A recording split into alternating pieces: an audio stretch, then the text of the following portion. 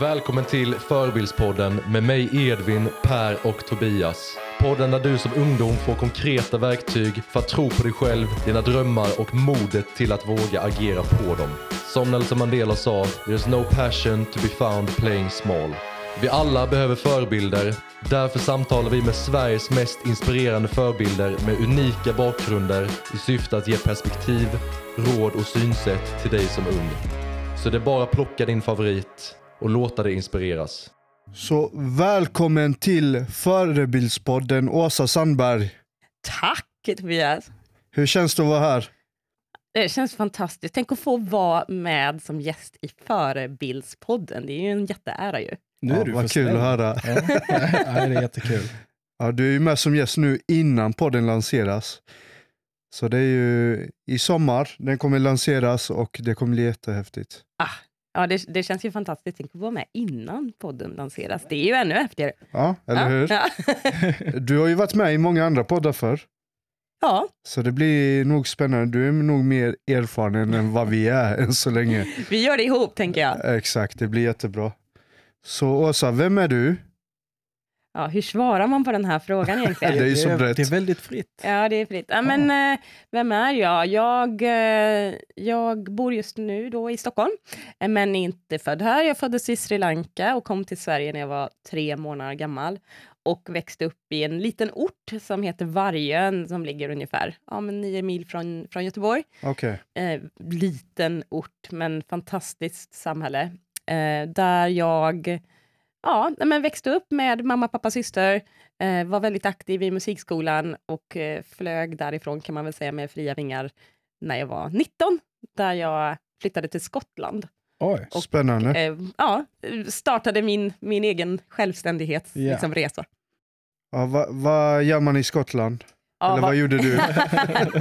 Vad gör man i Skottland? Nej, men för mig har Skottland blivit, det är verkligen i hjärtat som nästan ett andra hem. Av den enkla anledningen att jag flyttade ju från mitt föräldrahem direkt dit och fick lära mig och ta hand om mig själv och bli självständig. Och det som jag tycker var mest, det som jag bär med mig därifrån, jag var ju ungefär 18-19 när jag kom dit, det var ju att jag, dels har ju många sett på mig som väldigt modig som gjorde det där. Och jag såg inte på mig själv som modig. Det kändes bara som att nu måste jag göra något mer. Jag ville någonting mer än att bara sitta kvar i samma ort. Och inget emot att man gör det. Men för mig var inte det rätt. Så att jag, vid något tillfälle när jag fortfarande bodde hemma, så kom min klarinettlärare till mig. Jag satt i ICA i kassan då. Och då sa han, när han packade upp varorna, så här: åh, vad härligt det är att se dig här. Jag kan se dig här om 20 år. Sa jag, va? Och han menar ju inget illa med det. Nej, han menar inget illa, men för mig förolämpad. Jag blev inte förolämpad, men det var som att tiden stannade lite, att jag kände så här: det här kan inte vara, det här är inte min framtid. Och jag kom hem den kvällen och sa till mamma och pappa att nu flyttar jag. Och då sa de, var då? Och det hade jag inte tänkt igenom, så att jag stod med en roman om Skottland och då sa jag ska åka dit. Och tanken var väl bara att jag skulle vara där 3 månader. Det blev 5 år. Och jag lärde mig som sagt att bli självständig där. Hur lagar man mat? Hur tar man hand om sig? Jag åkte ju dit helt själv. Bokade 3 nätter på ett vandrarhem. Och sen så gick jag till jobbcentret där och sa hej, jag vill ha ett jobb. Och så var det. Och det kan man tycka kanske att det var modigt. Men för mig var den största vinningen att jag gjorde det där. Det var att få möta nya kulturer. Just det. Och få andra människors inspel från vad de har växt upp med i livet. Det gav mig otroligt mycket erfarenhet och ödmjukhet för hur jag har fått växa upp. Det är jättehäftigt. Alltså min instinktiva känsla av dig är ju verkligen, du är en äventyrlig person. Stämmer det? Alltså, det där är ja och nej, kanske, på ett sätt. Man kan väl kalla mig äventyrlig i form av att jag vill att man ska våga saker. Livet är för kort för att inte våga följa sina drömmar. Yeah. Det skulle jag säga. Men sen är jag inte någon kicksökare på det sättet. Det skulle jag inte säga. Så att, lite det här att folk tycker att jag är modig. För mig har det bara varit naturligt. Men jag är inte någon som klättrar på berg eller gör söker de grejerna. Det gör jag inte. Men att våga göra saker för att man vill eller brinner för det. Det skulle jag säga att jag är. Ja, nej, det är superhäftigt där, och man kan inte annat än att inspireras av sådana personer, kan jag tänka mig. Eller tycker jag också. Inte kan jag tänka mig, utan jag tycker det är så. Ja, det är häftigt. Och det är väl mycket därför du är här också. Du är en förebild. Ja, det känns fantastiskt. Ja. Och eldsjäl. Och eldsjäl också. Ja, och eldsjäl. Det var ju så vi möttes, du vet. Exakt. Jättespännande. Ja. Så det har ju varit väldigt många eldsjälar här i podden. Och det är så kul att träffa människor med samma energi och en passion för något. Att man vill skapa en positiv förändring i samhället. Åt många olika håll. Vi har haft med allt från clown som har varit med i barnsjukhus och gör barns dag. Barn som har leukemi till exempel. Och Åsa här som vill förändra matsvinnen och är en TEDx-talare. Så det är jättespännande och inspirerande på många olika sätt. Så det är det, att hitta det här nätverket har varit jättehäftigt faktiskt. Wow, jag rodnar lite här. Det syns inte för alla poddlyssnare, men det sker faktiskt nu. Det var fint av dig. Va? Det känns verkligen, det är precis som du beskriver, och jag tänker just det här med att vara eldsjäl eller att vara förebild. Dels har man ju kanske ett litet ansvar om man ses på som förebild. Men också om man är eldsjäl, så det här är i alla fall min teori, så kommer det där drivet eller den där passionen från någonting. Det kan vara kanske har man fått med sig det från familjen eller liknande, eller man kanske har varit med om saker som gör att det där drivet har fötts på något sätt.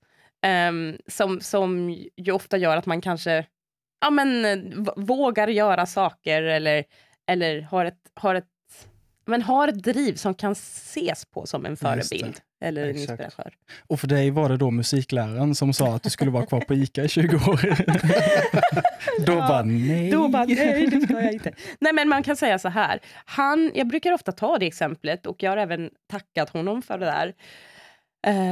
det där senare i livet. Men det där skulle jag säga var ett av de första startskotten för mig. Men jag har innan det, alltså även under skoltiden, så gjorde jag ju, utan att vara medveten om det, drivna saker. Och jag var med i elevrådet och jag tog alla chanser jag kunde för att lära mig utanför skolan också.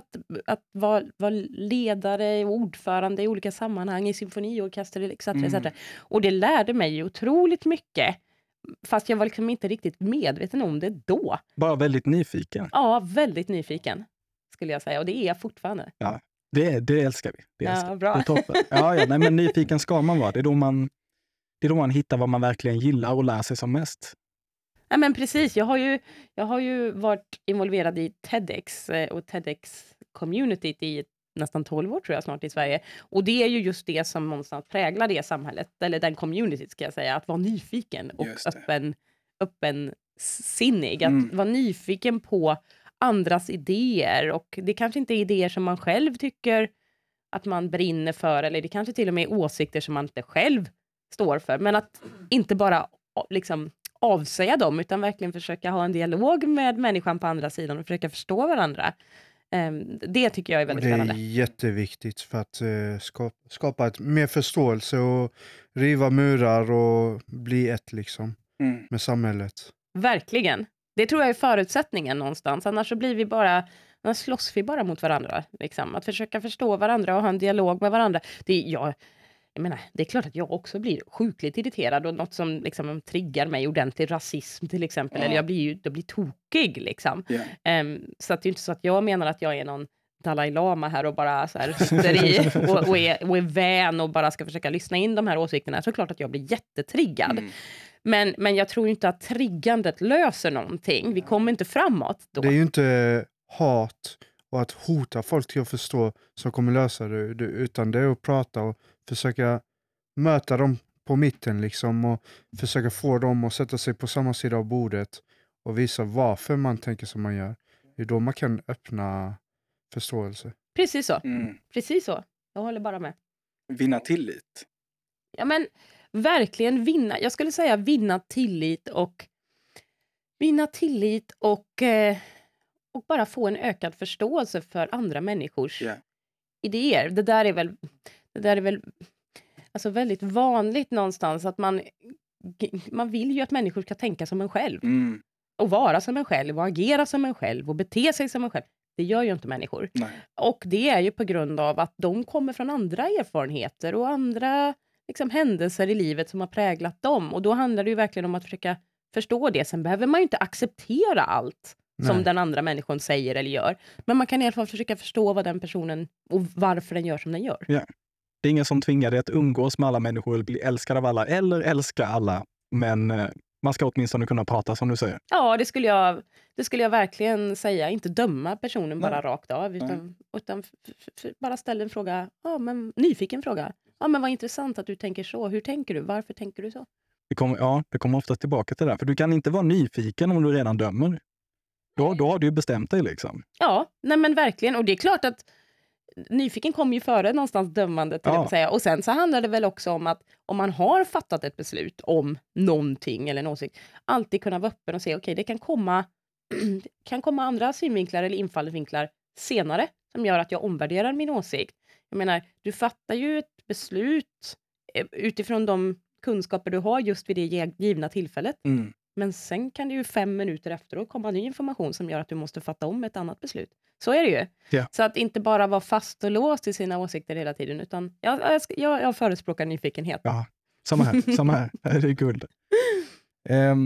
Som vi har gjort lite nu, vi har inget direkt fast schema. Men vi har gjort som med flera andra gäster. Att vi börjat med från ung ålder helt enkelt och går framåt till nutiden. Hur ditt liv har sett ut och så kan man alltid göra avstickare i de olika delarna i ditt liv. De som har varit signifikanta och som kan vara intressant för människor att höra. Jag tänker i ung ålder så har man ju ofta inte gjort så mycket, men det är där man ofta får upptäcka sina känslor och se skillnaderna i hur man har växt upp. Vissa har blivit mobbade, andra har haft problem inom familjen. Hur har din uppväxt sett ut? Ja, så spännande. Det får mig att reflektera lite. Men jag skulle ju säga att jag var ju inte född här. Nej. Utan jag var ju född i Sri Lanka. Vilket någonstans gav mig en tacksamhet, ganska omedveten egentligen, över möjligheten som faktiskt gavs till mig. Att få vara i Sverige, att få gå i skolan, att ha fri åsikt, att kunna göra det som jag drömmer om att göra. Så att det skulle jag säga på ett sätt har präglat mig. Sen skulle jag säga att där jag växte upp med mamma, pappa, syster, det har jag kommit att tänka på nu på senare år. Att jag menar, vi var inte en familj som pratade så mycket känslor. Just det. Är min bild, eller det som jag kommer ihåg i alla fall. Utan jag skrev dagbok där jag liksom fick ut mina känslor. Men det var liksom inte så mycket man pratade om då. Jag hoppas och tror att det är mer öppet i skolan idag, att man kan göra det. Men jag vill ändå försöka komma ihåg att det fanns inte riktigt något sånt sammanhang där jag kunde liksom, det är klart att jag utvecklade mina känslor, men jag hade inte så många som delade dem med. Jag hade ju vänner såklart, det var inte det. Och det är klart man var ledsen över någon kille kanske eller något liknande, det är klart att man delade det, men de där djupaste känslorna skulle jag säga att det har jag liksom utvecklat senare. Det brukar vara så, känns det som. Och vikten av att göra det, så det är väl någonting som jag verkligen på något sätt önskar att jag hade haft möjligheten att göra när jag var yngre. Med någon eller några. Eller liksom, jag menar, jag har 2 fantastiska syskonbarn. Och jag hade ett underbart samtal med min systerson häromdagen i helgen. Och där jag kan bara känna så här, gud vad fint du pratar. Och du har reflekterat över saker. Och att vi kan dela dem tillsammans. Och jag kände själv så här, hade jag de här samtalen? Och jag kommer inte riktigt ihåg, men jag tror inte det helt ärligt. Nej. Och jag kan känna mig stolt över det. Att de kan uttrycka sig på det sättet och dela. Det är ju jättefint att ge den feedbacken. Många låter ju bara gå förbi. Ja, nej men verkligen. Bara att jag delar det här. Jag hoppas att han kan få lyssna på det här. Men jag vet att jag sa det i samtalet. Men jag har också reflekterat över det efteråt. Att vi pratade om etik och moral. Och det var otroligt.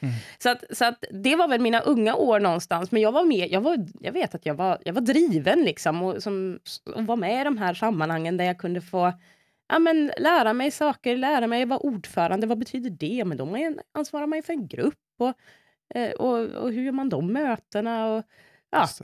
Jag vill fråga, kom du ensam till Sverige? Ja, underbart att jag precis toppade in en chokladbit. Ja, Det är jättebra. Jag kom ensam till Sverige. Jag har en lilla syster, hon är 3 år yngre än mig. Så hon kom efter mig då kan man säga. Och då var jag kvar i Sverige medan mamma och pappa åkte och hämtade henne. Okej. Så jag kom först och sen kom hon. Ja, just det. Ja, nej, men det är häftigt. Men som du också sa, att du var tidigt tacksam för möjligheten att vara i Sverige. Är det någonting som du kan komma ihåg att du, liksom, var fick du den tacksamheten ifrån? Var det föräldrarna som gav det på något sätt eller infann den sig av sig själv, känslan? Ja, det är ju en jättebra fråga och den jag tror att det är en kombination. Mamma och pappa gjorde ju aldrig det var ju ingen hemlighet att vi var adopterade. För det första har vi inte ens samma hudfärg, så det var ju ganska uppenbart att vi var från ett annat land. Och vi hade också möjligheten att umgås med barn som var adopterade från samma advokat. Vi träffades en gång varje år. Så det var ju då massa mörka barn och svenska föräldrar med ljus hudfärg som umgicks då i den här grupperingen. Så det var ju ganska uppenbart, en ganska öppen dialog kring det där. Men sen har jag ju aldrig haft mamma och pappa som säger så här: du borde vara tacksam för att du har fått komma hit. Absolut inte. Så har det inte varit. Utan den känslan någonstans växte fram själv när jag, och också på senare år har den ju också någonstans förstärkts när jag själv har börjat utforska så här, men vad händer i Sri Lanka, vad händer i olika delar av världen och hur hade det kunnat vara? Jag var tillbaka i Sri Lanka när jag var 19 år och då var det ju verkligen väldigt tydligt hur mitt liv kanske kunde ha varit om jag var här. Eller om jag var kvar. För de som inte vet, hur ser det ut i Sri Lanka överlag? Ja, och då är det såklart så här, det här är ju ren spekulation. För det är klart att man kan vara i Sri Lanka och verkligen uppfylla sina drömmar. Och jag har vänner där som har rest utomlands och gjort och verkligen förverkligat det som de drömmer om såklart. Men när jag kom till Sri Lanka första gången, bara det faktum att man har flugit över hela världen och är van vid att inte se ut som alla andra och komma av planet och inse att man nu ser ut som alla andra, för här är alla lika mörka och har svart hår som jag, men också inse att jag sticker ut som om jag var jultomten i öknen. För att ingen människa är klädd som jag. Nej. Jag kan inte prata språket. Jag rör mig på ett annat sätt. Så folk tittar på mig ändå.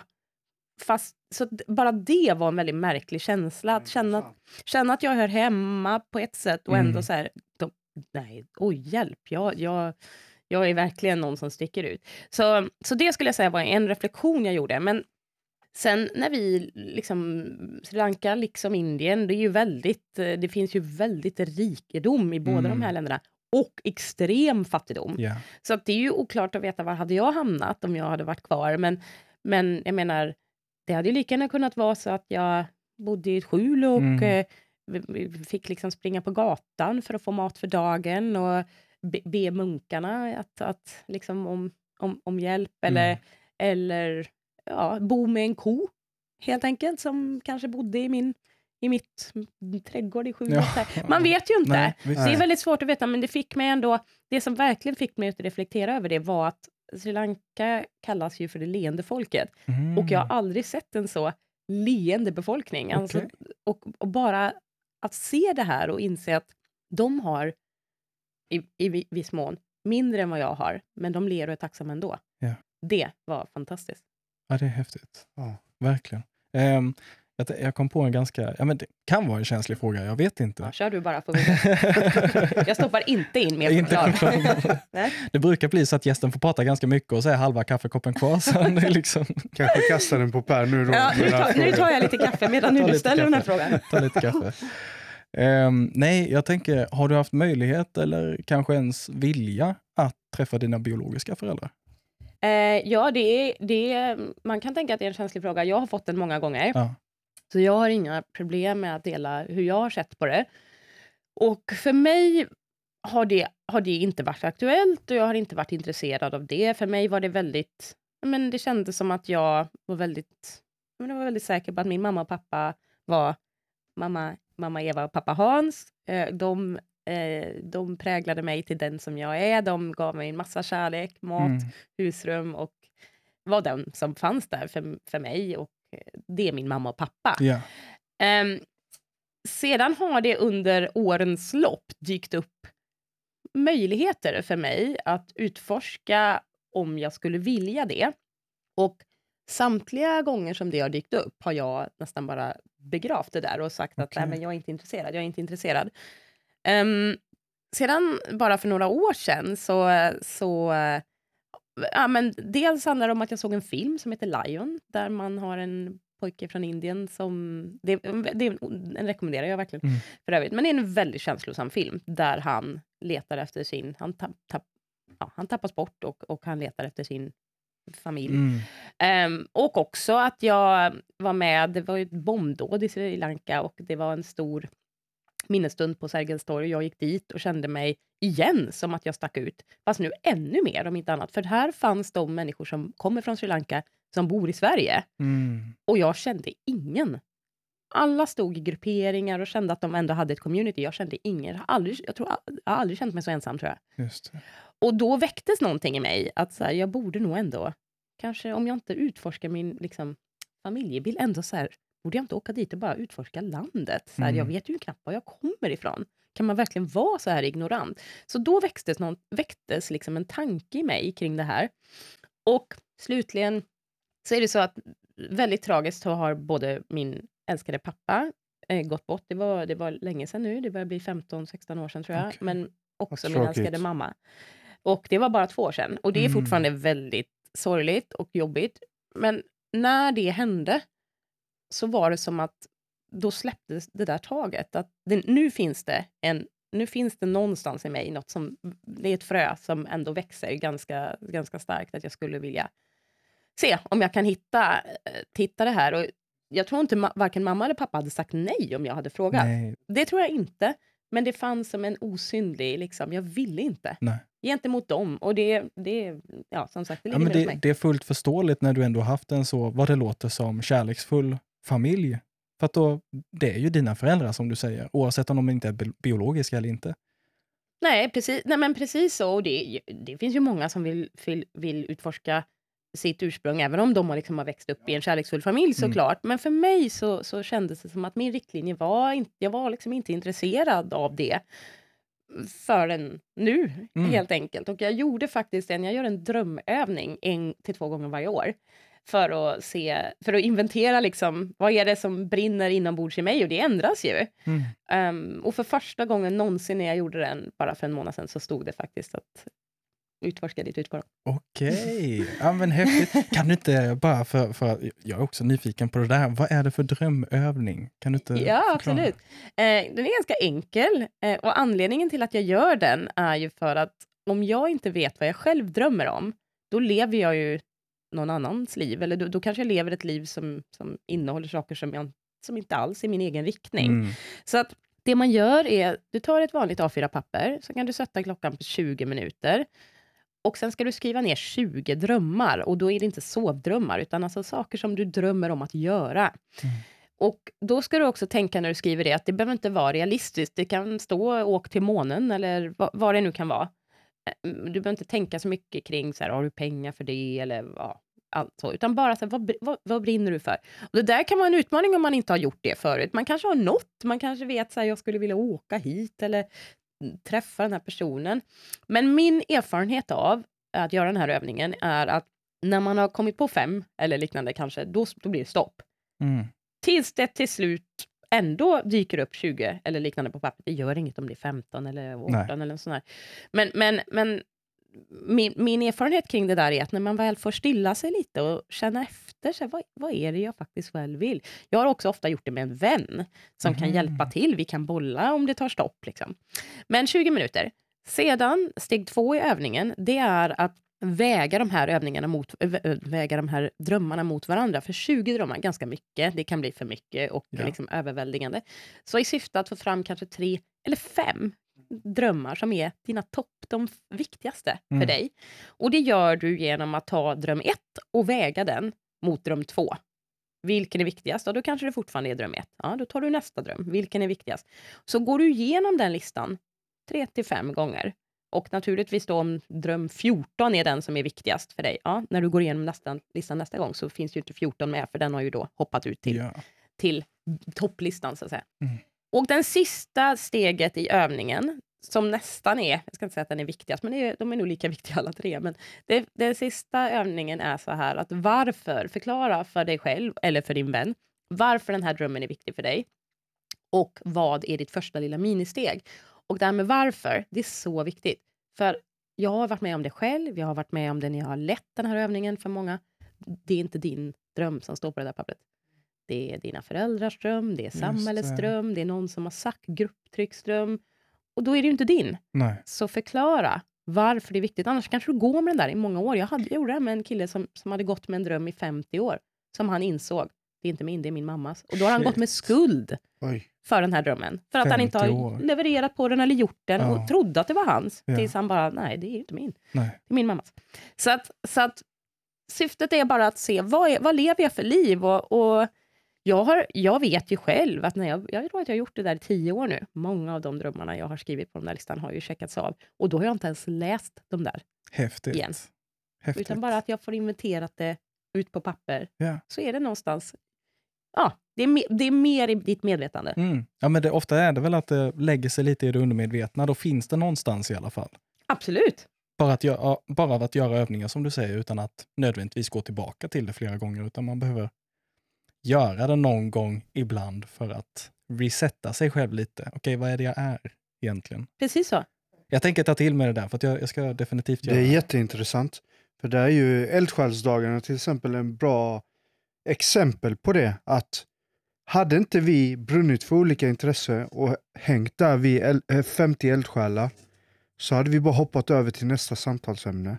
Men nu har vi byggt relationer efteråt och hjälper varandra på olika sätt. Ett nätverk helt enkelt. Och det är för att vi har ett syfte om att förbättra någonting. Så hade vi det hade kunnat vara bara ett vanligt samtal och så gått vidare till nästa ämne. Men för att vi vet vad vi vill så blir det enklare att hitta lösningarna. Vi vet vad vi vill och ofta vet vi också varför vi vet vad vi vill. Så att det var fantastiska dagar, jag håller med. Ja. Ni skulle se Åsa nu och göra en liten glädjedans. Hjärtat bultade i extra slag. Ja, men det är häftigt. Verkligen. Okej, knyta tillbaka lite då. Jag har kanske ingen specifik fråga. För du nämnde ju, vad var det sista du nämnde där, rent åldersmässigt? För du var aktiv tidigt. Ja, vi är fortfarande bara i barndomen. Ja, visst, men det får ta tid. Nej men, jag var väldigt aktiv som sagt. Men sedan när jag då väl flyttade till Skottland och gjorde den grejen och var 19 och hade tagit steget att åka dit utan någon speciell plan heller. Och jag har inte heller pluggat på universitetet. Många har ju frågat så här, Edinburgh som jag bodde i är en universitetsstad. Ja, pluggade du? Och visst, jag kan ärligt säga att det är något som jag kanske så här, det här kanske jag ändå ångrar.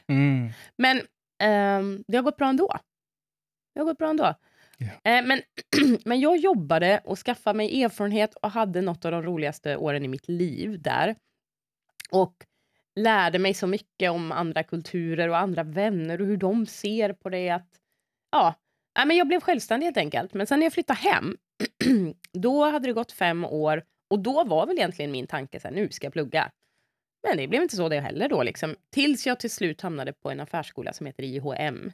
Där jag gjorde en 2-årsutbildning. Och den var fantastisk. Och den passade mig. Varför passade den? Jo, den passade för att dels var det en fantastisk klass. Och vi hade lärare från näringslivet.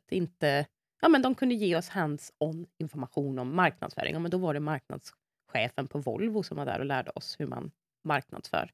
Så att och då flyttade jag till Göteborg. Så att jag pluggade och var i Göteborg i många år. Och då var du runt 24-25 eller? Ja, precis. Jag var runt 24-25. Snyggt räknat. Ja. Verkligen, bra jobbat. Och i den svängen då så gick tyvärr min pappa bort. Och det är klart att det var fruktansvärt. Och det är fortfarande fruktansvärt. Men då var, när jag stod där med den här boken, när jag skulle åka till Skottland, så tyckte han att jag skulle flytta till London istället. För vi hade varit där en del och han kände sig nog att men där hade hon ändå koll på läget lite grann i alla fall. Det slutade med att jag efter IOM faktiskt fick jobb i London, så jag flyttade dit. Och det var fantastiskt också, men då var jag liksom mer där för att jobba. Just det. Då hade jag redan blivit självständig så att säga.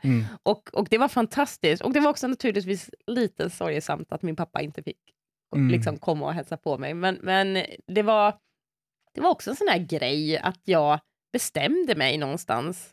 Vi ska göra praktik. Var ska du göra praktiken? Frågade en klasskamrat. Ja, sa jag. Nej, men utomlands. Och det där fortsatte jag att svara ganska länge tills någon bara till slut. Men var ska du göra den här praktiken? Vet inte. Och då kom det ett förslag från en klasskamrat. Men du gillar ju Storbritannien, ska du inte köra i London liksom? Jo, sa jag. Så då började jag säga, jag ska göra den i London. Och till slut så sa någon, men var i London? Jag kanske måste åka till London och leka om jag kan få göra praktik. Och det var ju lättare sagt än gjort, det ska jag säga. Så att jag vet inte, jag skrev så otroligt många ansökningar. Sista ansökan på listan, jag kommer ihåg hur det var.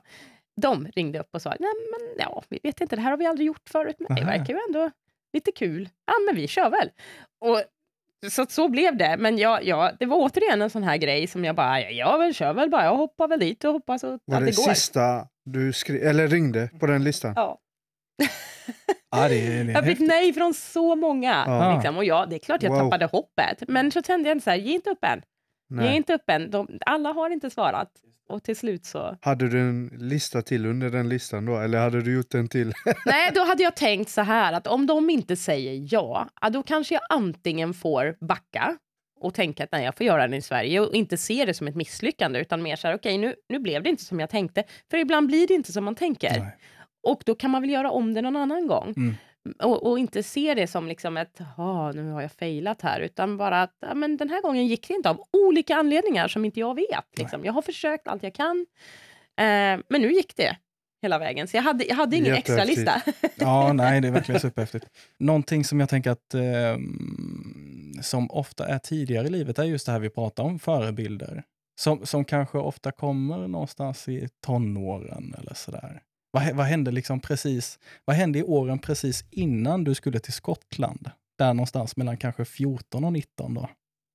Ja, vad hände då? Och hade jag förebilder? Ja, det hade jag ju. Och jag har alltid varit en förespråkare för att både förebilder och mentorer är viktiga att ha. Både när man är ung och också när att man har det genom livet. Att kunna liksom bolla med någon, få input av någon och få nya infallsvinklar av någon. Men också för att kunna liksom någonstans drömma om att det här skulle jag också kunna bli och kunna vara. Nu kom jag ju eller växte upp ska jag väl säga, i en ganska liten ort. Men det fanns ju människor i den orten också jag var ju väldigt aktiv i symfoniorkester till exempel som fick spela solo där jag kunde se att okej, det kanske jag också kan få. Eller att kunna liksom inspireras av människor som har blivit författare eller liksom varit framgångsrika. Så att jag läste mycket när jag var yngre och gör egentligen fortfarande. Någon speciell typ av böcker? Ja, men nu avslöjar jag min ålder här men då, när jag växte upp fanns ju inte internet överhuvudtaget. Det kom när jag tror att jag vet inte, men jag tror att jag började ändå så här ha en mail när jag flyttade till Skottland, vill jag minnas. Vi hade datorkunskap, vet jag, att vi hade när jag gick på liksom gymnasiet, att vi skulle lära oss att skriva maskin eller dator, så var det då. Så att det här var ju mer böcker som jag läste så här historia. Det var ju också därför jag flyttade till Skottland. Jag läste en stor roman om Mary, Queen of Scots och tyckte liksom wow vad hon kämpar, vilket öde. Men också att jag läste om inspirerade människor och läste mycket biologi och försökte förstå världen och naturen och Ja. Det låter som att avundsjuka har inte varit särskilt närvarande i ditt liv, eller? Ja, Mer sådär att du har blivit inspirerad istället. nej, men vet du, Ja. jag har lätt för att bli inspirerad, det är sant, men jag kan absolut bli avundsjuk. Men det jag har insett senare kan man väl säga att det handlar mer om att självkänslan har fått sig en törn, liksom att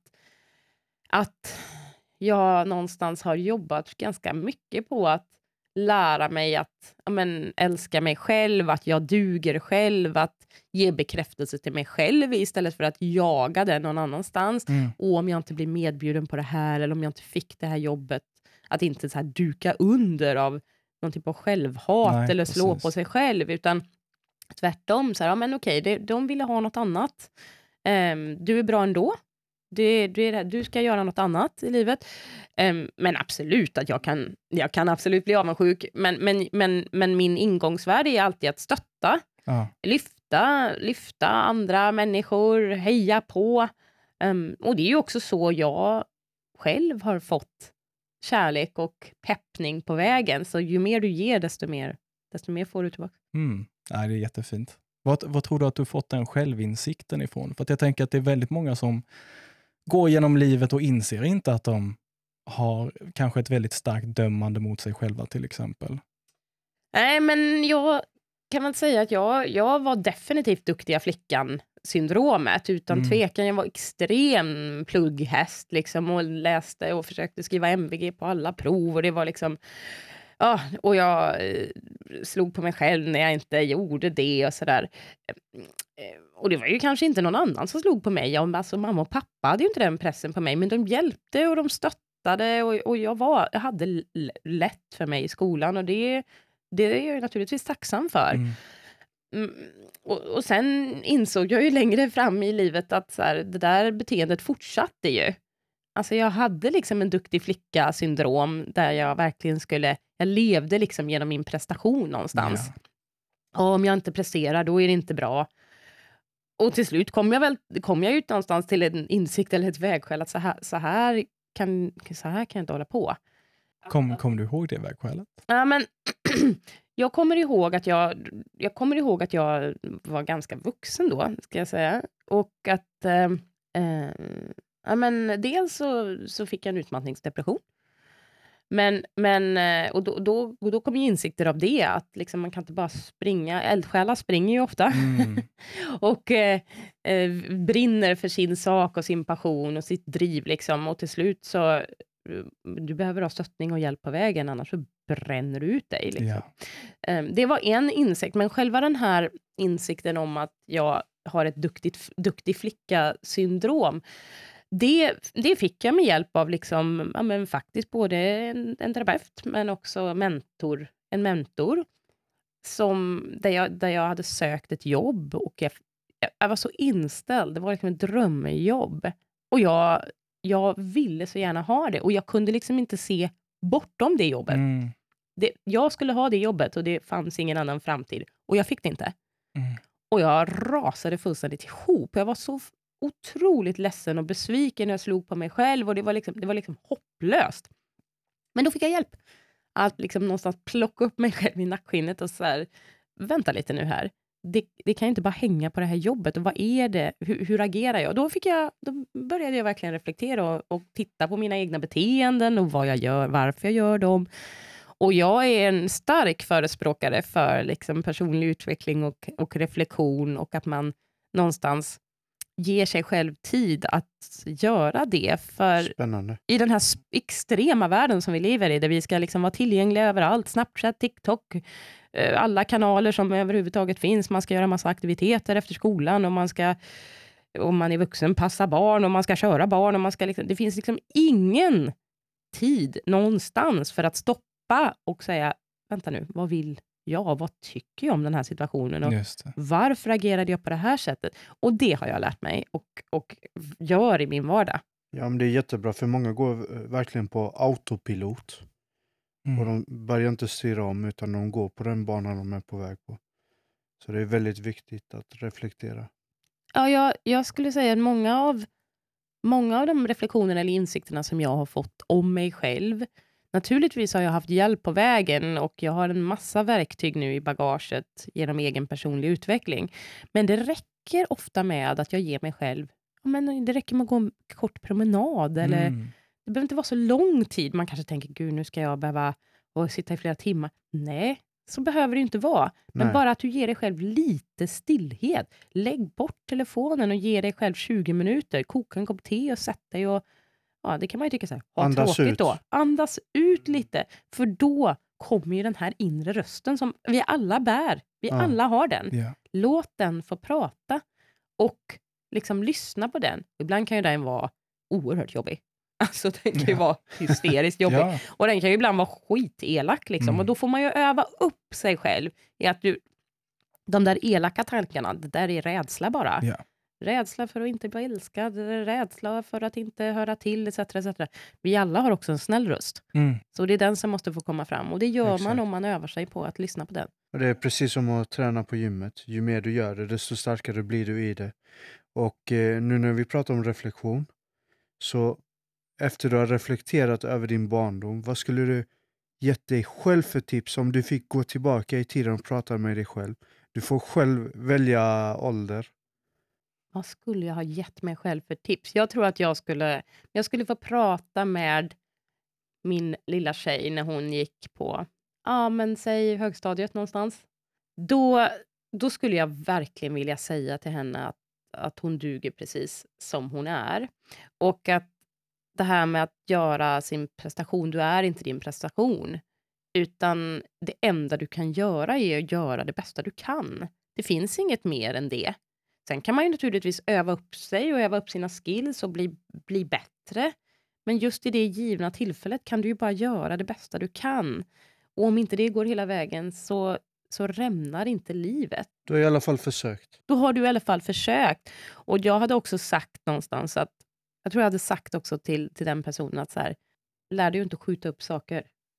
Alltså våga göra liksom, och gör det du brinner för. Ja. Och om du inte har folk som stöttar dig då, se till att du hittar folk som stöttar och tror på din idé eller tror på din passion eller ditt brinn, så att det inte bara släcks för att du inte har människor som tror på dig. Hitta dem, de finns där ute utan tvekan. Det tror jag att jag skulle sagt. Vad häftigt. Jättebra. Hur hittar man de där personerna? Det är en bra fråga. För att jag måste säga att jag tar själv till mig av det där. Särskilt att inte skjuta upp saker. Det är lite av en expert på. Men jag har också, alltså på riktigt vet ni, vad jag har skjutit upp saker. Och då, apropå reflektion, så har jag ju liksom någonstans börjat tänka så här, varför skjuter jag upp dem? För ibland är det ju små saker som tar 10 minuter och så slutar det med att jag inte har gjort dem på 2 månader. Varför då?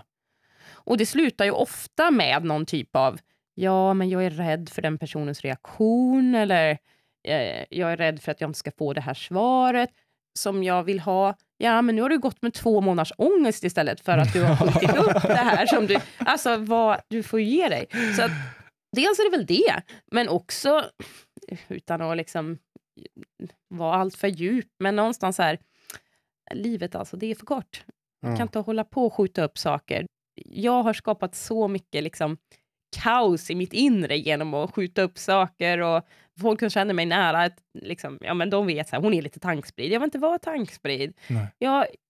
Jag vill ändå så här, jag har koll på läget och jag har fått jobba med det. Så helt ärligt. Så att skjut inte upp saker helt enkelt. Det blir bara kaos. Gör inte det. Och du nämnde ju personlig utveckling där. Det kan ju vara ett verktyg också, att få lite mer struktur på sina tankar och på sina mål och allt sånt. Ja, men precis. Och det, man behöver ju inte liksom gå till en terapeut om man inte känner för det. Men det finns ju massa verktyg på nätet för att göra. Man kan göra något som kallas för livshjulet. Som jag av misstag, de kallade för lyckohjulet. Och det är nästan samma sak för det. För inventerar man sin egen situation och ser, det handlar egentligen om att man har en full cirkel som symboliserar sitt liv. Och sen har man olika tårtbitar kan man väl kalla det, som kan vara familj och det kan vara jobb eller relationer eller vad det nu är. Det går att hitta jätteenkelt på nätet. Och sen så handlar det om att fylla i den här pajbiten eller tårtbiten. Så här, hur tycker jag att jag har det? Är jag lycklig i den här Eller är den full eller är den ganska tom? Och sen titta på, men hur kan jag göra för att den blir mer full? Ja. Den behöver inte vara helt full såklart på alla områden. Men det kommer den nästan aldrig vara heller. nej, det tror jag inte. Men mer att bara kunna reflektera över det, skulle jag säga. Och du frågade ju också förut, så här, var hittar man de här människorna som man skulle vilja få stött och pepp av? Om man inte har det i sin närhet, då skulle jag i så fall liksom, våga sätta ord på din egen dröm och sen se om det finns människor, kanske på om man är i skolan eller om man är i arbetslivet, och våga ställa frågan till de personerna som man kanske inte känner, och det kan vara sjukt läskigt. Så jag säger inte att det är så här, vad enkelt det är att gå fram till den personen. Men ofta är det ju så, har jag märkt, att om jag får frågan om att hjälpa en person inom rimliga gränser såklart, men att så här, skulle du vilja coacha mig eller stötta mig eller höra mig bolla den här idén eller något liknande. Jag har fått så otroligt mycket hjälp av människor som hjälpt mig genom livet.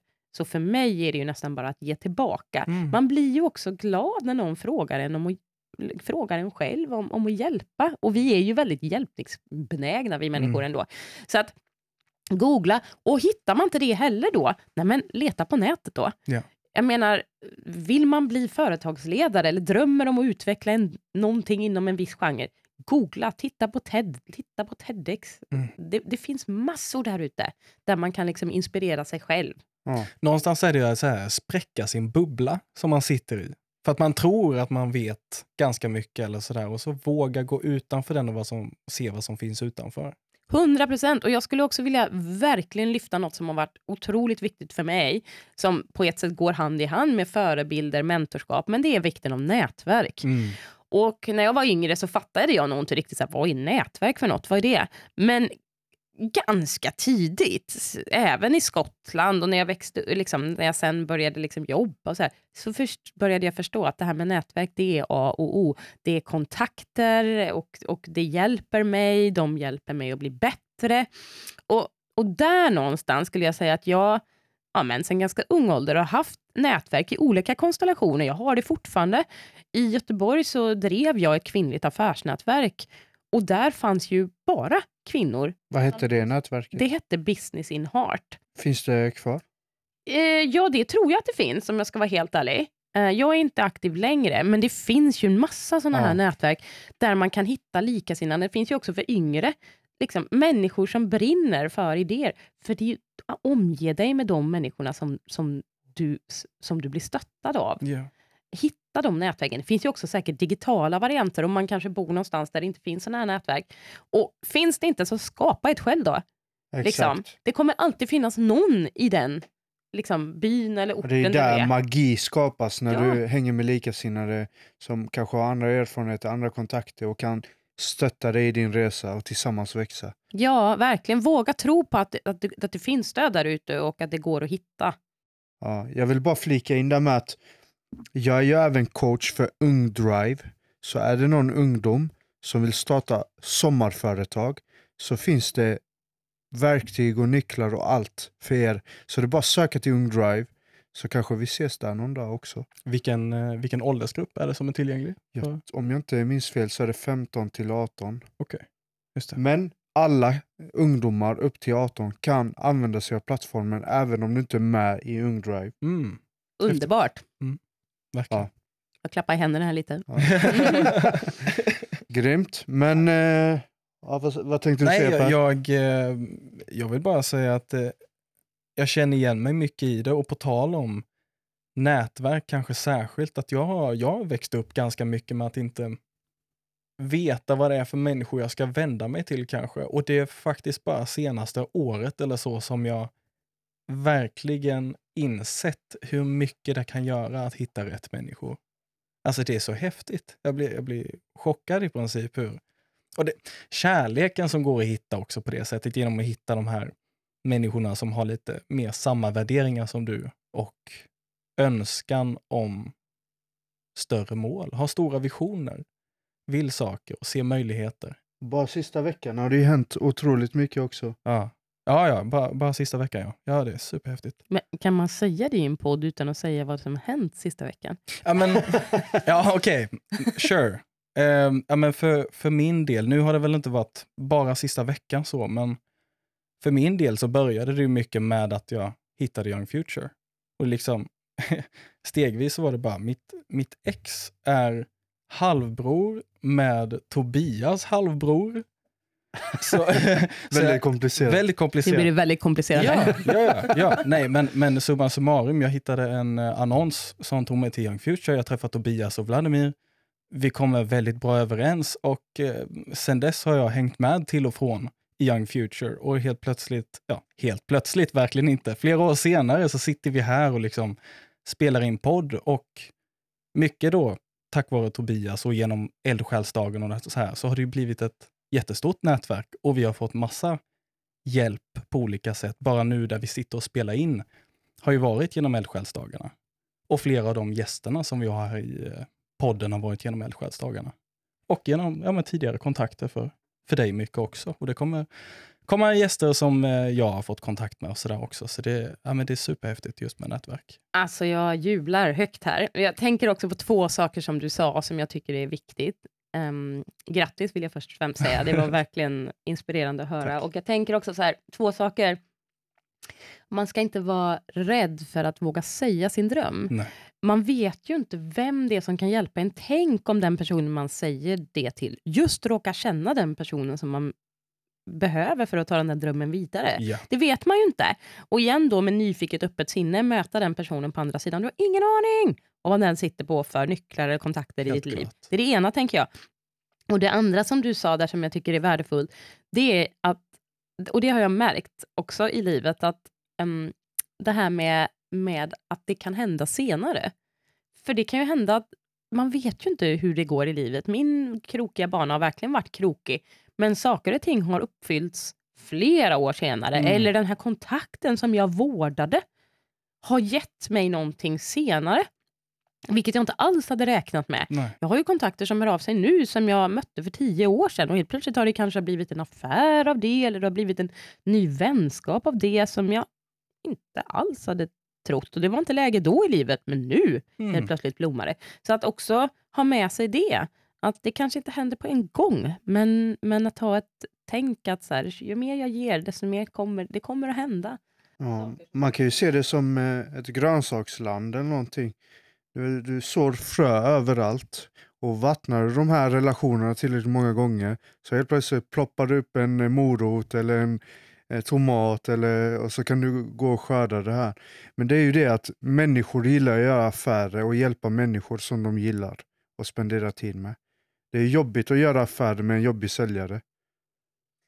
Gud, absolut. Ja, svar ja. Men jag älskar den här grönsakslandsmetaforen, för det är väl det som är just själva grejen. Om du ska bygga ett nätverk, om jag tar samma metafor som dig Tobias, så är det ju så här. Om du tror att du ska så någonting och tror att det ska hoppa upp någonting dagen efter. Exakt. Det går inte. Nej. Det är faktiskt helt omöjligt. Utan du måste också ge den kärlek, vårda. Och det kan ju också hända att det blir ingen skörd. Men inte bli missmodig för det. Utan så okej, men då tar jag nästa. Ja. Förhoppningsvis har du lärt dig någonting. Det kanske var, om vi nu drar vidare den metaforen, det kanske var fel årstid för just den plantan. Älskar den här metaforen. Bravo! Ja, nej, men det är klockrent. Och när vi pratar om grönsaker och allting, så det är ju någonting du brinner för också. Jag tänkte, vad kommer han säga nu? Innan vi går in på det, jag tror det är viktigt också. Helt klart, man måste nätverka. Låt dig inte bli, vad säger man, missmodig, säger man så? Ja, det kan man säga beroende på vad du menar. Ja, precis. Nej, men det är vanligt förekommande att man kanske vänder sig till ett syskon eller en vän man har. Men de är på sin plats i livet också. De har inte de erfarenheter som du egentligen är ute efter. Och det blir väldigt lätt att deras brister, utan att säga att en person är dålig på något sätt, men deras brister kan leda till att de kanske säger att det där går inte. Och så blir du missmodig då. Och vågar inte följa upp på den drömmen eller den idén du hade. Så du måste hitta rätt personer. Säg det inte bara att det är en person den drömmen du har, utan säg det i flera sammanhang. Ja, alltså så viktigt. Och också att också tänka att det inte bara är ett nätverk jag har. Jag kanske har en familj. Jag kanske har ett nätverk som just är människor som brinner för samma sak som jag. Jag kanske har människor som inte alls gör samma saker som jag, men som kommer från olika kulturer eller ursprung, eller som kan se saker på ett helt annat sätt än vad jag gör själv. Alltså olika typer av nätverk. Var helt rätt. Och också verkligen var noga med din egen. Det skulle jag kanske sagt till min yngre tjej också så här. Alltså låt inte någon köra över din gräns.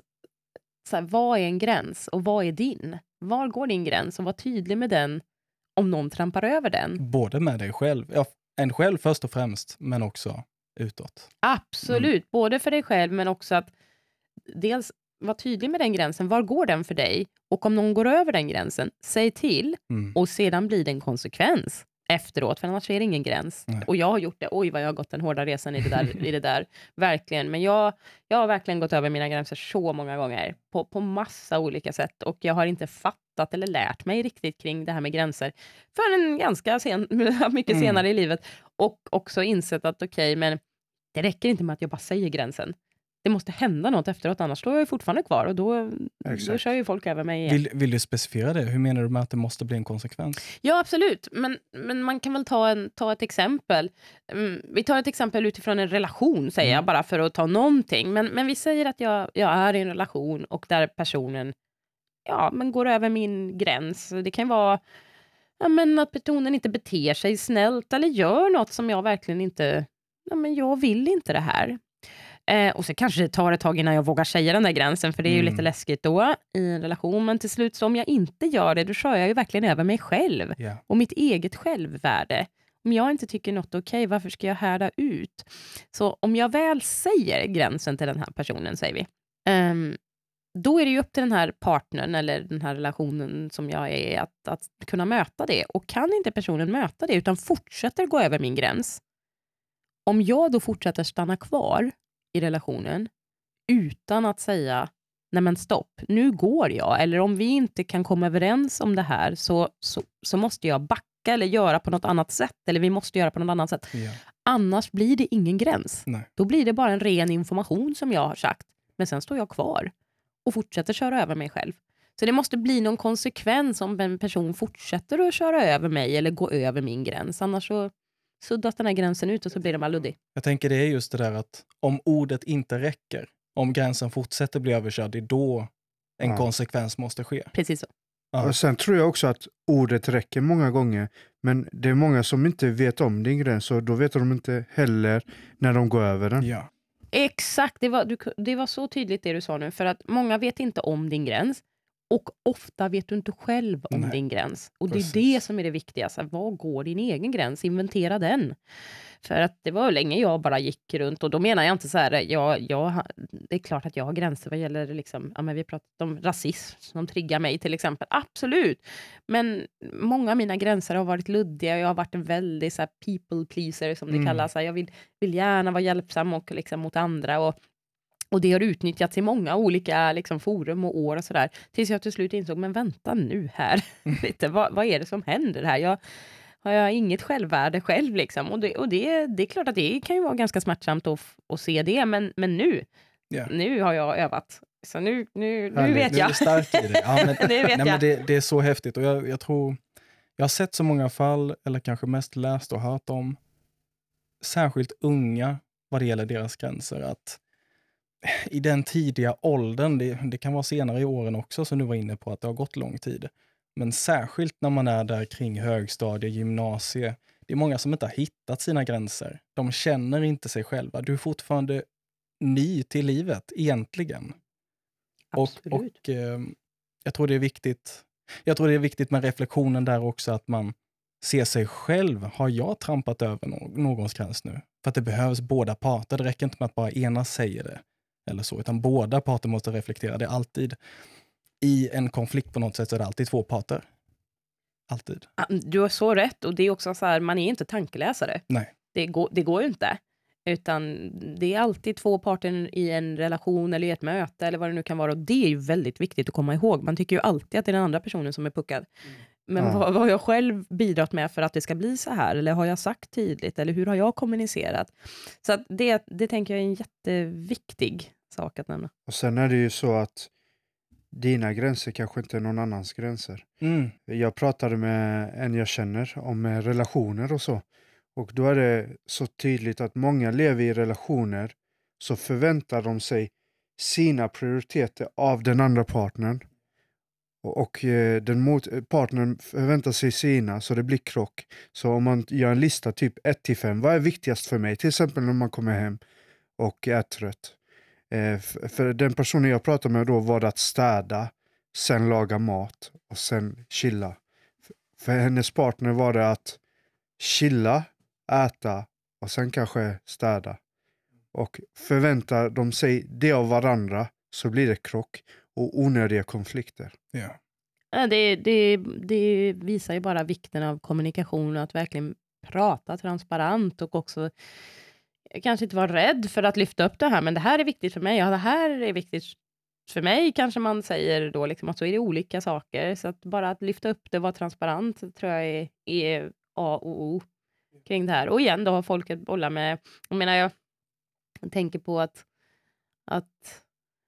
jag tror att många människor någonstans här kanske inte varken har inventerat sin gräns, men det kanske inte heller har vågat titta på sin liksom potential eller fallenhet. Många har ju väldigt, alltså, vad är man duktig på? Vi är ju alla duktiga på någonting, liksom, men så har man liksom kanske inte vågat titta på den här naturliga fallenheten. Det kan ju vara att stå på scen, eller det kan vara att jonglera, eller det kan vara musikinstrument, eller företagsledare, eller vad det nu är för någonting då liksom. Men såvida man liksom inte tar tillvara på den förmågan, eller vågar titta på den, eller vågar ägna den tid att mötas, så kommer ju kanske inte den utvecklas fullt ut, och du kanske inte når din fulla potential. Och jag tror att alla har liksom en fallenhet eller någonting och kan nå sin fulla potential, om man bara vågar titta på vad är den för någonting. Helt klart. Jag har själv en del med just det, att se vad det är jag är riktigt duktig på. Vad är det jag ska bidra med mer specifikt? Jag kan säga positiva saker om mig själv, men jag är fortfarande i en process av att hitta vad jag verkligen vill bidra med och kan bidra med på bästa sätt. Jag tror det ska sägas också att just vad det gäller de här gränserna mellan relationer, för att stora delar av livet är relationer på ett eller annat sätt. Om de så är nära eller på lite mer avstånd. Men att det är så... Alla misslyckas i det, helt enkelt. Särskilt just den gränssättningen, både med ens egna gränser och att man trampar över andras gränser. Det sker liksom nästan på daglig basis, men det är just det där att vi inte förstår varandra, eller inte lyckas, inte har tid, inte har ork, inte har förståelse att diskutera fram de här gränserna och verkligen förstå varandra, så att det sker lätt på daglig basis. Verkligen, jag tänker också på, när du pratar, så tänker jag på det som man kallar för imposter syndrome, det vill säga att man liksom inte riktigt tror på sig själv och sin egen förmåga. Det behöver inte vara gränser bara, utan bara i vardagen så här, tänk om de kommer på mig nu, jag kan verkligen inte det här, jag håller någon fasad om att jag tror att jag kan, etc. Men att verkligen någonstans bara titta på vad nöja sig för sig själv, och också tänka att varje dag så blir jag bättre. Det blir jag ju oavsett liksom, varje dag så får vi erfarenhet och nya händelser som händer som kan göra oss bättre. Och att landa i det, tror jag att det har jag gjort, alltså i min arbetskarriär och min arbetsliv, sådär, att det kan vara saker och ting som jag ångrar eller jag har varit ledsen över eller sådär, men alla steg på resan har gjort mig bättre. Jag har lärt mig saker, jag har fått nya kontakter, nya insikter, etc. Så det tror jag också är en viktig del, att verkligen bara vara snäll mot sig själv. Vi är ibland så himla elaka mot oss själva. Ja, men det kan vara svårt. Eller det är svårt. Livet är svårt. Så kan vi summera det. Nej, men jag skulle säga så här, livet är en utveckling. Ja.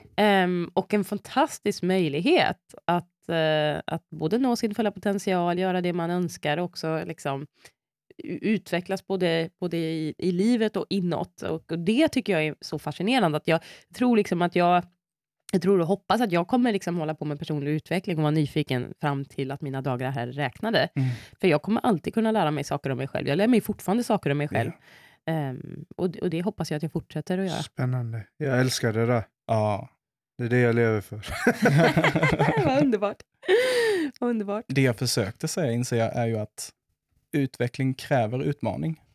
Absolut. Det behöver inte vara jättehårda utmaningar så, men utmaning på ett eller annat sätt. Ja, alltså det skulle jag verkligen säga. Och det är ju det som någonstans gör att man utvecklas och ibland alltså går igenom smärta. Det är det som gör att du liksom kommer komma ut ännu starkare på andra sidan. Det kanske låter klyschigt, men det är ju i de tillfällena som du utvecklas som mest. Ja. Så att inte se på en utmaning som någon typ av liksom, det är klart att det kan vara tufft, men det där är utvecklingen, och det är då man också utvecklar sina egna både beteenden och egenskaper och styrkor etc. Så att, absolut. Och likadant där, att den utvecklingen sällan sker direkt. Utan det kan vara att du har haft en utmaning och sen så är utvecklingsprocessen efter den utmaningen kanske på flera år. Ja, verkligen. Ja. Nej, men verkligen. Jag menar, och det behöver inte vara, vi pratade ju om förebilder tidigare, och det tog ju mig ganska lång tid att så här, men vilka är mina förebilder? Nu har jag massor av förebilder idag. Det kan vara kvinnliga entreprenörer, eller det kan vara liksom företagsledare, men det kan också vara liksom folk i min vänskapskrets som jag verkligen hyllar. Och, jag menar, det tog mig ganska lång tid att säga att, så här, eller inse kanske att mamma och pappa är mina förebilder. Och min pappa som har ju gått bort, jag vet att vi var utomlands, jag kommer så himla väl ihåg innan han blev sjuk, och att han satt uppe på en sanddyn liksom, i en öken, och han sa till mig så här, du kan gå, jag kommer strax liksom. Jag tänkte, var ska jag gå i den här öken liksom, helt ensam? Men så vände jag mig om och så tittade jag, och då satt han längst upp i en meditationspose, kommer jag ihåg så väl. Och så gick det människor. Han var ju helt, liksom, han tittade inte på någon, han brydde sig inte om ifall folk gick förbi honom. Men det var ju väldigt mycket folk som gick och tittade på honom och skrattade och tyckte att det här var det för konstig filur. Liksom. Och han satt så tyst och stilla i sitt. Och jag kommer ihåg att jag tänkte så här, han bryr sig inte. Han bara gör sin grej. Och jag kände så starkt för honom just i den situationen. Och den där bilden är etsad i mig. Så här att inte, nej men jag gör min grej, jag tror på vad jag ska göra liksom. Och sen min älskade mamma som jag menar, hon har jobbat som sköterska liksom. Det har inte varit någon företagande där och så här, utan hon har tagit hand om oss kärleksfullt och sådär. Men jag har liksom aldrig sagt sen, det blir min mamma som är min förebild. Fram till att jag alltså hon fick en fråga om varför hon har adopterat mig. Och den fick hon inte av mig, utan den fick hon av en vän som ställde den här till mig. Det är första gången som den har ställts. Jag har inte heller vågat ställa den. Och det var som att släppa loss ett Niagarafall. Liksom. Och hon har burit det där inom sig. Kommer jag börja gråta. Men hon har burit det där inom sig hela sitt liv. Och när någon äntligen frågade henne om hur det där gick till. Och hon fick berätta om hur hon har krigat för att liksom få mig och naturligtvis också min syster till Sverige, och hur rädd hon var och hur hon fick sitta i rättegång för att liksom skriva på, för det gjorde man då liksom. Hon fick träffa min mamma, tror jag, den biologiska mamma, och liksom göra en typ av underskrift i en rättegång, och hur rädd hon var, liksom rädd ända fram till flyget att soldater skulle komma och ta hennes barn ifrån henne. Och då kände jag bara så här, alltså vilken hjälte liksom, och kriga för det som hon verkligen önskade och brann för så mycket. Så då kunde jag bara känna så här, vem är din största förebild? Ja, det är min mamma. Jättefint. Ja, det är så vackert. På tal om utmaningar. Ja, verkligen. Och inte ge sig, utan bara så här, jag ska ha det här barnet hem till vilket pris som helst liksom. Jag vägrar att ge mig. Det är så häftigt, verkligen. Jag tänker att vi har fortfarande det Tobias sa innan, med annat kopplat det här med grönsaker. Ja, nu kommer vi tillbaka till grönsakerna. Jag vet inte om vi ska gå in på det än, eller om för du sa ju det här med praktikplatsen. Hur gammal var du då? I London eller? Ja, men då var jag väl uppemot, vad kan jag ha varit, 29-30 någonstans. Ja, men man kan väl säga, det fanns en tydlig brytpunkt i min karriär, och då var jag kanske, vad kan jag ha varit då? Men jag vet ju vad årtalet var, det var 2011. Men då hade jag jobbat med event och evenemang, och jag hade drivit bolag, och då fick jag möjligheten att jobba med ett fantastiskt projekt där det var en stor idrottstävling, ett VM, men de som tävlade hade genomgått en organtransplantation, vilket ju är otroligt speciellt. Och då insåg jag där och då att man kan ju göra saker, man kan jobba för någonting med ett högre syfte. Jag behöver inte bara göra event, jag kan göra event som faktiskt lyfter upp en fråga eller något liknande. Och där någonstans hände något, att jag insåg att jag vill inte bara göra grejer för sakens skull längre. Jag vill verkligen jobba för ett högre ett högre syfte, ett purpose. Så från det så började jag titta på hållbarhetsfrågor och klimat. Och det var lite slump egentligen att det blev så här. Men sen drev jag igenom, eller startade någonting som heter Nudging Sweden och jobbade med beteende och design tillsammans med en kollega. Och kom in i hållbarhetsvärlden och sen så blev det mat och sen blev det matsvinn. Och det kan man ju fundera på, vad konstigt det blev. Men jag har alltid liksom någonstans brunnit för mat och jag har också alltid liksom tyckt att det är sjukt jobbigt att vi slänger mat. Jag har ofta gått med doggybags och mina stackars vänner och familj har skämts för att jag frågar efter doggybags. Jag vill bara nämna en grej. Jag tänkte på det när jag lämnade den lilla kakan där. Oj. Vad ska du göra med den kakan? Jag ska äta den sen. Ja, det är bra. Den som sparar han har. Men bra. Men, så att jag har jobbat med att driva frågan om att minska maten vi slänger i onödan i Sverige de senaste typ 7 åren tror jag att det är. Och det är ju också en fråga som för mig, dels att vi slänger mat och då slänger vi pengar, otroligt onödigt. 2, den har en enorm impact på klimatfrågan, det är en stor utsläppsbov för att vi slänger så mycket mat. Men för mig är drivkraften, den kommer från att jag brinner för att minska orättvisor och det kan ju bli väldigt stort och brett. Men jag hatar orättvisor och liksom, det kan vara på många plan. Jag hatar att inte bli inkluderad, jag hatar att bli orättvist behandlad, jag hatar, nu har jag sagt rasism flera gånger, men liksom, jag vill att människor vi ska liksom finnas i den här världen på lika grunder. Och när det kommer till frågan om matsvinn så är den liksom helt brutalt orättvis. Hur kan vi slänga så otroligt mycket mat och så finns det nästan 800-900 miljoner människor i världen som svälter? Det är ju inte klokt liksom. Det är så otroligt orättvist. Så att för mig har det varit ett val. Jag vill göra allt jag kan för att vi på något sätt får bukt med den här problematiken och den här jätteglobala frågan. Det är naturligtvis inte bara i Sverige vi slänger mat över hela världen. Av olika anledningar. Men ja, det där har blivit mitt life mission. Men mycket grundat på orättvisan. Just det. Det är häftigt. Har du, nu har jag inte förberett dig för det här. Har du några siffror på hur mycket vi slänger och sådär? Ja, det har jag. Alltså vi slänger uppemot nästan 1 miljon ton i Sverige. Och jag menar i globala siffror kan man säga så här, uppemot 40%. Alltså man brukar säga mer än en tredjedel av allt vi producerar slängs. Det är brutalt mycket. Det är liksom så brutalt mycket. Yeah. Och uppemot så här 50%, alltså hälften av all frukt och grönt som vi odlar slängs. Shit. Det är inte klokt. Nej, det är hisnande. Man kan inte ens föreställa sig hur mycket. Du sa 1 miljon ton. Det är liksom... Det är brutalt mycket verkligen. Ja. Det går inte ens... Ja, nej, det går ju inte att föreställa sig.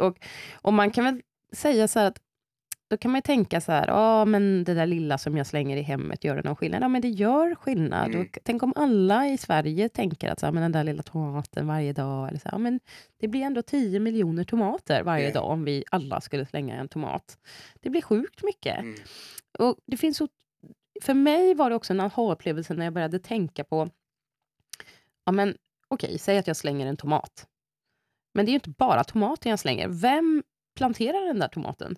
Vem gav vatten till den där tomaten? Vem såg till att det fanns jord? Det fanns energi, att den kunde liksom växa. Vem transporterade den? Den kanske kommer från ett annat land. Vem såg till att den kom hela vägen till Sverige? Paketerades i någon liten box. Såldes i en liten affär någonstans. Och jag har kört hem den. Och sen liksom lagt den i min kyl. Och sen ska jag bara slänga den. Ja. Det är allt som liksom på något sätt var involverat i den här resan, tomatens resa som jag slänger.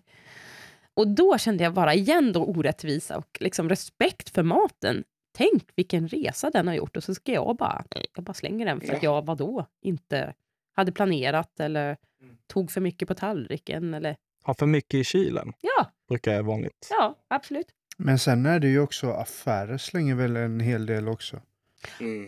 Absolut, affärer slänger, alla slänger. Jag skulle säga att hela livsmedelskedjan, alla som hanterar mat, där slängs det mat. Allt från på bondgård genom hela kedjan, matindustrin, restauranger, kaféer, dagligvaruhandeln och naturligtvis i hemmet. Man brukar säga att det faktiskt slängs mest i hemmet. Okej. Och det är klart, vi är ju väldigt många, så att det är klart att det blir väldigt mycket mat. Just. Men där krävs fortsatt utbildning, köta om liksom det här med datummärkning, att det är bara en rekommendation, titta, lukta, smaka på produkterna de håller. Jag var faktiskt på en grej och spelade in en grej igår och då jublade jag, gjorde en piruett i liksom tv-studion, för då hade vi en kock som pratade om detta och han sa faktiskt att ja men du vet, mat det håller så här grädde liksom, och 17 håller ju liksom 6 månader i kylskåpet efter sitt bäst före-datum. Kände jag bara, ja, där satt den äntligen liksom också en kock som säger det här, för ja, det stämmer ju. Så du 6 månader grädde? Jag brukar äta crème fraîche som är 3 månader gammal. Ja, men crème fraîche har ändå hört det, för att då är det ju en bakteriekultur på ett annat sätt, men likadant med yoghurt och filmjölk och sådär. Men grädde? Ja, men han sa grädde. Jag kan säga att jag också har använt grädde som är långt bortom. 6 månader har jag inte. Men ändå så här, ja. Men jag kunde ändå känna att min poäng var egentligen bara så här, äntligen att vi börjar prata om det här, för det håller så otroligt mycket längre. Vi kan inte fortsätta slänga så här mycket mat, vare sig för klimatets räkning eller för den sociala aspekten av det hela. Det är inte klokt. Vi kan inte ha människor som går hungriga i Sverige och så slänger vi så mycket mat. Importerar vi för mycket till Sverige då? Alltså om man minskar det så kanske man är mer benägen att spara det man har på något sätt. Alltså så här kan man väl säga rakt av att vi har för mycket mat. Alltså det är fullt i hyllorna hela tiden. Vi har vant att vi är ett konsumentbeteende där vi hela tiden tänker att ja, men jag vill ha clementiner även på sommaren nu för tiden. Så vi har ju också på något sätt vant oss vid ett beteende som är ett överflöd. Maten har i alla fall tidigare, nu är det ju ett annat scenario, den har tidigare varit för billig. Så att det vet man ju själv, om någonting är för billigt så ser man ju inte värdet bakom det. Nej. Vi har ju inte heller samma respekt för maten som man hade för ett antal år sedan när man bodde på ett annat sätt. Vi såg hur maten odlades och producerades. Vi kanske odlade den själva. Nu för tiden, alltså, jag menar, vet ni hur liksom meloner växer? Eller liksom hur, hur görs mjölk? Liksom? Ja. Alltså, man vet inte längre för man ser det inte. Har man inte den bakgrunden, till exempel, nu är vi i Stockholm, jag vill inte ens gissa procentantalet som aldrig varit på en bondgård. Nej, men det går ju inte att gissa. Alltså, det är ju säkert hur många som helst. Ja. Och sen, jag tänker direkt så här, skolan har definitivt en roll. Jag vet att det gör studiebesök och liknande. Så här, men det är ju en sak att göra det när man är ung. Jag menar, titta på mig, nu jobbar jag ju med frågan. Liksom. Ja. Absolut, så det här är ju mitt livskall någonstans. Men vuxna människor, liksom, man hinner inte åka ut på en bondgård på vardagen. Liksom. Så vi har glömt. Ja. Vi har helt enkelt glömt och därav tappar vi respekten för mat. Det är ju någon kombination där med att mycket odling i Sverige har lagts ner. För att det är, jag vet inte de exakta anledningarna, men ofta är det väl billigare att importera maten. Ja, absolut. Alltså, jag ska inte uttala mig om det är billigare eller inte, men man kan väl säga så här att det handlar om att se vad har man för någonting och liksom någonstans inventera det man har. Inte vara rädd för att spara på rester. De håller 7 dagar i en kyl. Att bli smartare kring våran mat. Och liksom det sparar ju både pengar och... Ja, jag menar, kära värld, liksom, du har ju någonstans här tjänat dina pengar och så ska du gå och köpa saker för dem och så ska du bara slänga dem i soptunnan sen. Det är ju liksom inte så smart. Nej. Jag har en intressant fråga där. Vad hade hänt? Vad hade det gett för effekter om vi halverar matsvinnet? Alltså, ja, det är ju någonstans i de globala målen så handlar det ju faktiskt om att vi ska halvera matsvinnet. Och jag menar, det hade fått enorma effekter. Både liksom de pengarna vi tjänar eller sparar ska jag väl säga, men att också så här någonstans distribuera den här maten på något sätt så att de människor som faktiskt inte har mat just nu faktiskt får den maten. Jag menar, hade vi någonstans slutat i teorin, inte i praktik då, men hade vi slutat helt med att slänga mat, då hade vi kunnat mätta de människorna 4 gånger. Oj. Ja. Jag menar, det är ju ett systemfel som vi måste börja någonstans tackla och ta tag i grunden och också jobba väldigt preventivt, alltså tidigare i kedjan för att matsvinnet inte ska ske. Men eftersom det är en sån utsläppsbov, jag menar 8-10% handlar om mat som vi slänger i onödan. Så klart att det hade ju också förbättrat klimatet. Det är många delar till det. Ja, det är väldigt många delar och det gjordes en studie för inte så många år sedan och då sa man till och med att matsvinn är liksom nummer 1 åtgärd för att faktiskt bromsa klimatförändringarna. Så det hade haft enorma effekter. Just det. Något jag blir lite nyfiken på som jag helt och hållet förstår att du inte har något svar på för att jag tror att ingen har ett klart svar på det. Men jag vill gärna höra dig tänka till lite om det. Och det är ju att vi har ju försökt nyttja matresterna för att till exempel göra biogas och liknande och sådär. Men det ska ju sägas direkt att det är ju rent energimässigt mer ineffektivt att inte bara nyttja maten direkt som den är och då istället göra en till produkt av den. Har du några tankar kring hela den processen? Ja, men jag skulle säga så här, det finns ju något man kallar för matsvinnstrappan eller liknande så här, och då kommer ju biogas ganska långt ner i tratten. Det vill säga att innan den hamnar där, då ska man ju se till att den hamnar i magen, alltså mänsklig konsumtion, och du kan donera maten eller du kan sätta ner maten i snabbköp eller liksom i affären till exempel eller sådär. Jag möter många som är så här, men det går ju ändå till kompost eller det går ändå till biogas och så slår sig själv på axeln för det. Ja, det var inte därför den här maten producerades alls. Så att jag menar, ja, det är bättre än att den totalt liksom fullständigt förbränns. Så är det ju, men det där är ju inte lösningen någonstans. Säger jag bestämt. Ja, nej, men jag kan inte mer än hålla med. Så, jag har ju kollat en del på TEDx. Och det är väldigt inspirerande. Det är många som verkligen brinner för olika ämnen och kan sin sak. Och du har ju äran av att jobbat med TEDx men också blivit en talare i TEDx. Vill du prata lite mer om det? Ja, det var ju fantastiskt. Och ja, jag har liksom varit involverad i det här TEDx-communityt i flera år. Det finns ju många. Det finns TEDx Stockholm, TEDx Göteborg. Det finns massa i hela världen TEDx-organisationer som alla har ett gemensamt syfte att sprida goda idéer från det lokala communityt. Och jag fick den stora äran i år att hålla ett TEDx-prat för en organisation som heter TEDx KI, Karolinska institutet. Man kan inte hålla i den organisationen som man själv är engagerad i. För då,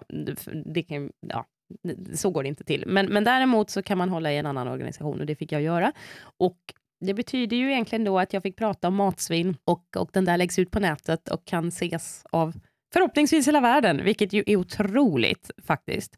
Och det är ju, som vi har pratat om, det är min life mission det här. Och det slängs mat i hela världen, så det känns ju otroligt hedersamt att kunna få sprida de idéerna och över världen. Ja, nej men jättehäftigt. Men har du föreläst mer utöver TEDx? Absolut, jag har ju jobbat som föreläsare och också moderator i många, många år.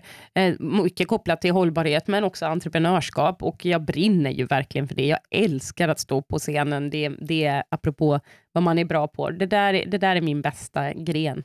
Jag älskar att vara där. Ja, spännande. Jag tänker bara vi ska nämna en grej till innan vi börjar runda av. Och det är just den här appen du jobbar med, Too Good To Go.